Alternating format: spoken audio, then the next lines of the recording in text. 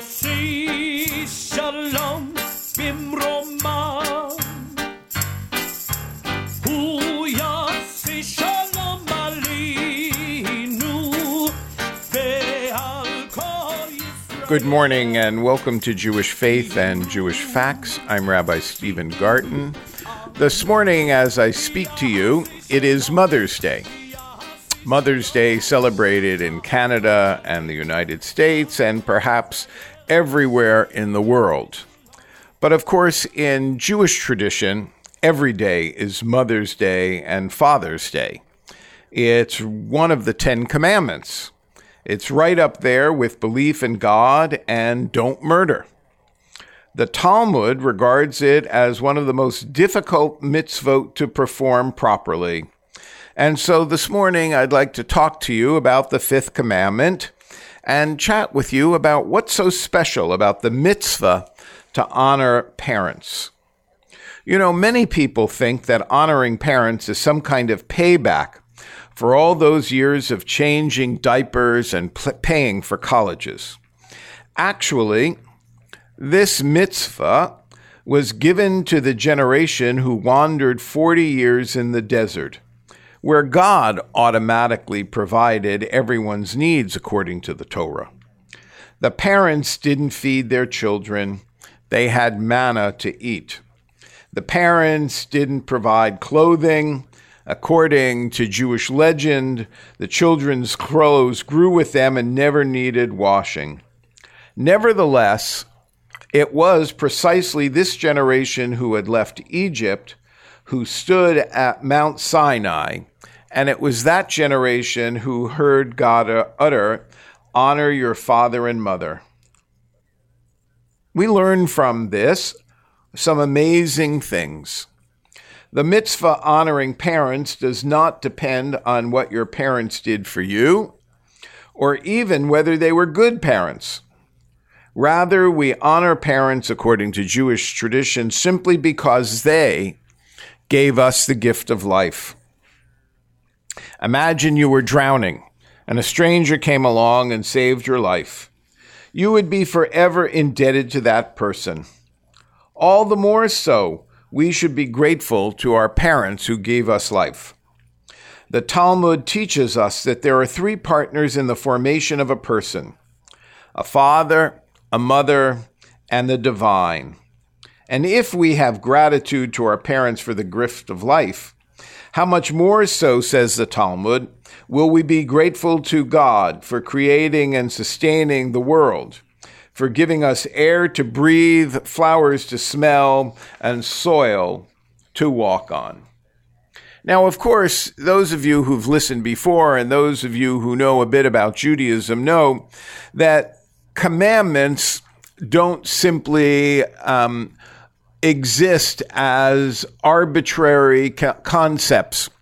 They are always followed up in Jewish tradition with the how-to, because our ancient Jewish rabbis were interested in trying to measure the completion of a mitzvah. How did we know that one had fulfilled the mitzvah? There had to be more than just an arbitrary system.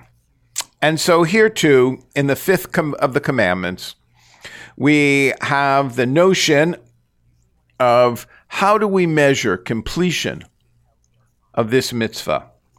And there are actually two parts to this mitzvah. Honor your parents, which in Hebrew is known as kibud av ve'em. And according to Jewish tradition, these are the positives to do to your parents. And revere your parents. In Hebrew, the term is moreh av ve'em, the don't do actions. The basic way to honor parents is to care for their needs. Specifically, according to ancient Jewish tradition, one was to bring them food and drink, including helping with meal preparation and grocery shopping, assisting them with paying bills, banking, transporting them, maybe giving them a ride to the doctor, and when possible, it is preferable for a child to live near the parents to better care for their needs. Now, according to the ancient tradition, there are really no limits to this. The Talmud tells us how the great Rabbi Tarfon would bow down to serve as a step stool for his mother to climb in and out of bed.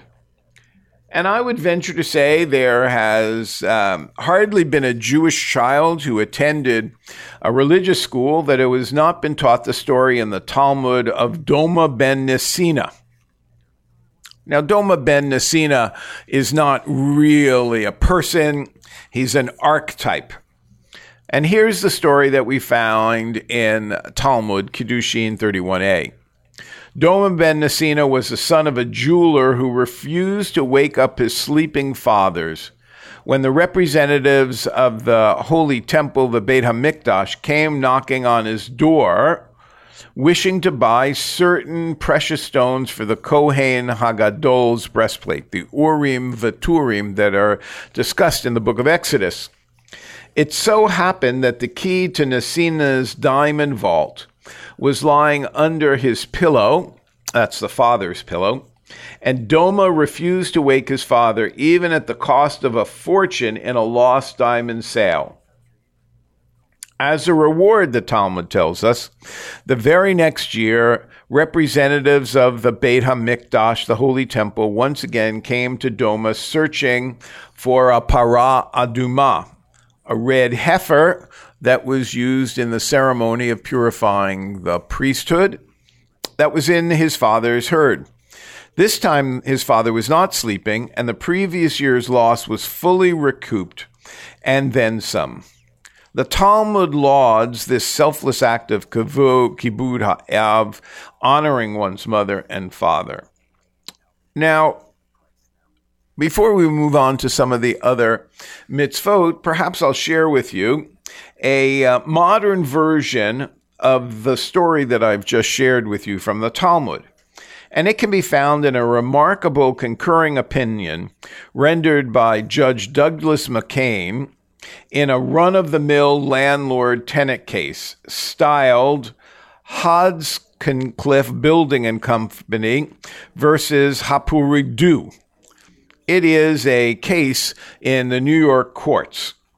The landlord sued to remove Mrs. Hapuridu from her rent-stabilized apartment due to the fact that she had spent several years in Greece looking after her sick mother, who eventually died in Greece. Upon her mother's demise, the woman sought to return to her apartment, but the landlord claimed she had abandoned it as it was no longer her primary residence. The decision rendered by the three-judge panel was to allow her to remain in the apartment. Moreover, one of the members of the panel, Judge Douglas McCain, while in full sympathy with the woman, not only restored her to apartment, but in a most poignant and yet pointed Musar statement, expounded on his concurring opinion. So, let me read to you his opinion. It is not from the Talmud. It is from, of course, this New York legal case, which I'm not going to give you all the citations, but the decision was crafted by Justices Davis and Schoenfeld and J.J. McCann, with a concurrent by J.J. McCann in a separate opinion. He writes, "There was a time in many cultures when the care of sick or elderly parent by a child was the hallmark of familial responsibility. But according to that frequently uttered refrain, times change. Mothers or fathers, sometimes both, would often live under the same roof with their offspring, and the hands-on care provided would be substantial. To the outsider, considerable sacrifice seemed involved. But for the caregiver child, the care of mom and dad was the natural progression of life's journey. Those who reared and raised and gave life would be comforted and looked after in the twilight of their own. Sad to say, as with so many old-fashioned values, adherence dims with each new generation, and parental care in some instances has been reduced to an occasional call to a nurse's aides or an infrequent obligatory visit to a nursing home. But there are those, undoubtedly dwindling in number, who remain students of the old school, staying true to basic tradition and still giving life to words now seldom spoken. My parent will never go to a nursing home. This tenant, referring back to the case, is one of those rare individuals, and her heartfelt decision to travel to Greece to be by her mother's side during a fatal illness should not visit upon her the draconian penalty of forfeiture of her long-held regulated apartment. Indeed, all of us, I would suggest, can learn from this case of what devotion to parent entails. Let me then return to the notion of what Jewish tradition, as expressed in the Talmud, the legal code, asks of parents and children. So the Talmud tells us, in the modern vernacular, that parents should be visited and phoned as frequently as possible, depending on the parent's needs and the child's schedule. In general, we are commanded to be sensitive to the fact that parents naturally worry about their children, to try and send a quick email or phone message every day or two. Especially if you are traveling, call them to let them know you have arrived safely. It is amazing to consider that even in the ancient days, though I have rephrased these in modern terminology, that there was a concern that children would leave the parental home, and that what obligation did the child have to the mother or father who was left behind. According to Jewish tradition, if the parent is old and infirmed, the child is responsible to arrange for care and must pay for it if the parent cannot afford to do so. Of course, the Talmud tells us that we should never let our parents feel that they are a burden or that you are assisting only out of obligation. And according to the Torah, the reward for honoring parents is a long life. One possible explanation is that taking care of parents can be very time-consuming. So God compensates, so to speak, by adding extra years to our own life. As an additional bonus, when your children will see you honoring your parents, they will learn the importance of this mitzvah. That's the payback when it comes your turn to be on the receiving end. All of this sounds very technical and legalistic, but that is the way Jewish tradition understood the need to express its commitment to the premise of mitzvah, of an action that can be measured both in its failure to be completed and its completion. Now, honoring our parents has many, many different components within Jewish tradition, and there are many other ways that I could share with you the mitzvot of fulfilling the fifth commandment. But as I mentioned earlier, Judaism perceives that honoring parents serves as a springboard for the gratitude we should feel toward God. But this issue goes much deeper. The commentators point out that the first 5 of the 10 commandments, if you were looking at this in a visual representation, that would be the first tablet, contains mitzvot between man and God. Don't serve idols. Don't take God's name in vain. Whereas the second tablet contains mitzvot between man and man. Don't murder, don't steal, don't covet. So where is the mitzvah to honor one's parents? It's in the first set of 5. Because from the moment of infancy and beyond, the way a parent acts toward a child forms in the child's consciousness a paradigm for how God relates to us. The primary role of a parent, therefore, is to communicate to the child, you are loved and you are cherished. You are unique and special, creative and talented. You are cared for and protected. The most important message a parent can communicate is, you are not alone in this world. The idea of not being alone in this world is our foundation of our relationship with God.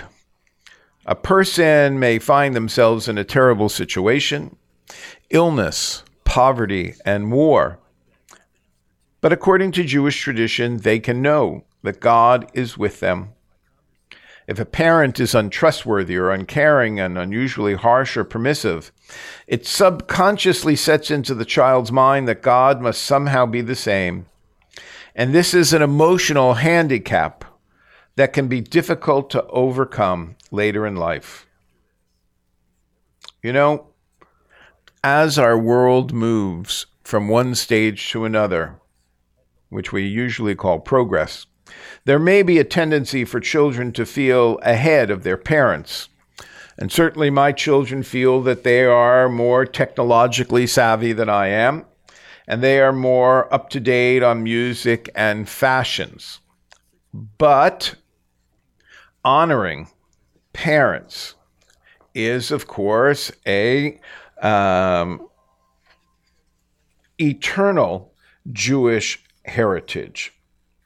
Now, who is the first parent in Jewish tradition? You might think Abraham would be the person that we would want to pick as the paradigm of parenthood. But inasmuch as this morning we're honoring mothers on Mother's Day, I thought that I would share with you some words about the first mother within Jewish tradition. And that first mother is Abraham's partner, Abraham's spouse, Sarah. So a few words about Sarah. Of all the matriarchs, Sarah is perhaps the most accessible to us. Her story is told many times in the biblical narrative, and we come to see her from many a viewpoint. Two aspects of Sarah's story stand out clearly to us. One is her relationship with Abraham, and the other is her status in his world. She was not only a personality in her own right, but as Abraham's mate, she was an important balancing factor in his life. Abraham and Sarah were not just a married couple, but a team. Two people working in harmony. In the biblical accounts of other patriarchs and their wives, we find a certain disparity between men and the women, a disparity that becomes increasingly apparent over the generations, until the woman is no longer extant other than subordinate to her husband. Even the great women of the Bible, women who did great deeds, they were subservient to their menfolk in terms of their role and status in society. Sarah enjoyed a special position, apparently as a function not only of her independent personality, but also of a legal formal recognition. Her special position may derive from the fact that Abraham and Sarah were close relatives, as well as husband and wife, because according to the sages, Sarah was the daughter of Haran, Abraham's older brother. Indeed, it is explicitly written in the Torah, Genesis 20:12, that Abraham told Abimelech, king of Gerar, that Sarah was his sister, the daughter of his father, although not the daughter of his mother. Basically, this claim is likely to have been true. Abraham may have been using an imprecise definition of his relationship with Sarah, describing her as his sister because they were so very close, both in terms of kinship as well as in other ways. Moreover, sister was a common term of endearment for women in early Eastern cultures. For example, in the Song of Songs, we find the phrase, my sister, my spouse, my sister, my love. The appellation, my sister, was not only an indication of affection, but also referred to a woman of a certain status. A sister marriage was common, at least among royalty in many Near Eastern cultures, such as those of the Hittites and the Egyptians. The sister wife was the chief wife, as opposed to the other secondary wives who were the outsiders. An important indication of Sarah's status and position, as well as of her own forceful character, is the fact that although she was Abraham's wife and worked alongside him, she acted independently of him when circumstances required. We do not have here a man, the focal personality around whom the action revolved, and the acquiescence or passive women caught up in his orbit. More than this, it is obvious that on several occasions, Abraham not only respected Sarah's wife, but also felt the need to turn to her for counsel and guidance, or admitted an obligation to obtain her agreement before making a decision. We also see that from time to time, Abraham acted not only on his own initiative, but upon instructions from Sarah, sometimes of his own volition, and in one specific, unique instance as expressed in the command of God. Genesis 21:12, and all that Sarah hath said unto thee, hearken unto her voice. The sages have made the interesting observation that the patriarchs were to some extent dependent on the superior prophetic powers of the matriarchs. In many biblical texts, it is clear that the woman determined her family's fate, at least as relation to women in relation to children and the family succession. Here in the Torah, the patriarchs were subordinate. It was not they who made the decisions. It was not they who determined the shape of the great future. In every one of these cases where the decision was made openly, as with Sarah, or deviously, as with Rebekah, the matriarchs acted not only as helpmeet, but as independent personalities. As such, it was the matriarchs who dominated. It was their vision, their foresight, their determined family continuity, and the continuity of control over the family. Sarah is even more outstanding in this respect because of her decisiveness and our articulateness. The passage in the Torah where Abram is called by his new name Abraham, Genesis 17:5, is both revealing and significant. Sarai, too, underwent a parallel name change and became Sarah. While we find in the Torah other name changes, as when Jacob becomes Israel or Hosea ben Nun becomes Joshua, only one woman is granted this privilege, and that woman is Sarah. The change of names hints at a change in the whole essence of Abraham and Sarah's being, in their whole way of life. It is a profound transformation which involved them both equally with a double dimension, Abraham and Sarah together. There is another aspect of Sarah's story. She was childless, a personal tragedy for her and for Abraham, but it did not affect their strong, close bond.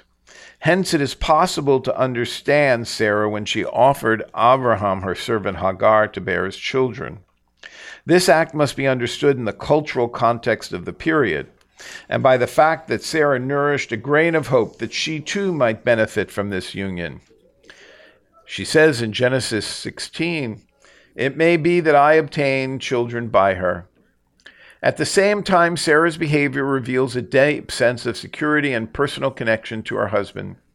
She was willing for Abraham to have children by another woman because she felt certain that the ties between Abraham and herself were not dependent on merely having children. It's interesting to compare Sarah's reaction to her barrenness with that of another biblical figure, Hannah, the mother of the prophet Samuel.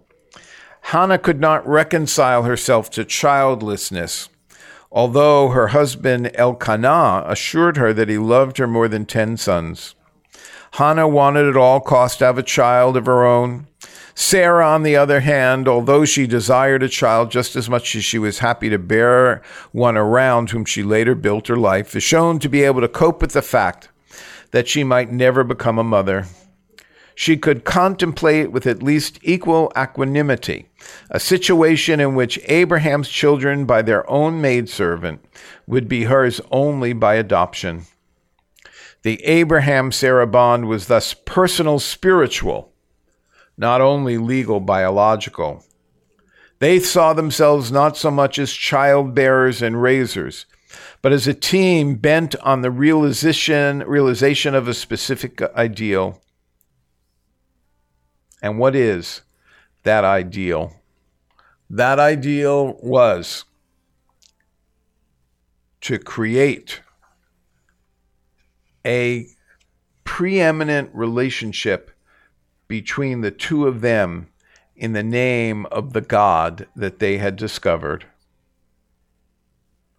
In the biblical story, we find the recurrent promise that Sarah, in spite of her barrenness, though as we remember she did give birth to Isaac, would become the mother of the nation.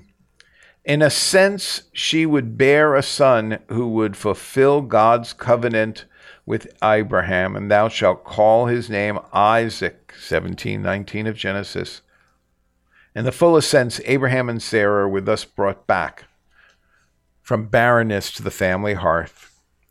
Incidentally, the account of the angel's visit to Abraham announcing the coming birth of Isaac is interesting for the variety of means that the messengers used in trying to draw Sarah herself into the conversation. According to the sages, it was not the angels who spoke to Sarah, but God himself. Indeed, the Lord never spoke directly to any other woman in the Torah but Sarah. It seems as if this special mission, the talk with Sarah, had a significance because what she heard altered the whole course of her life.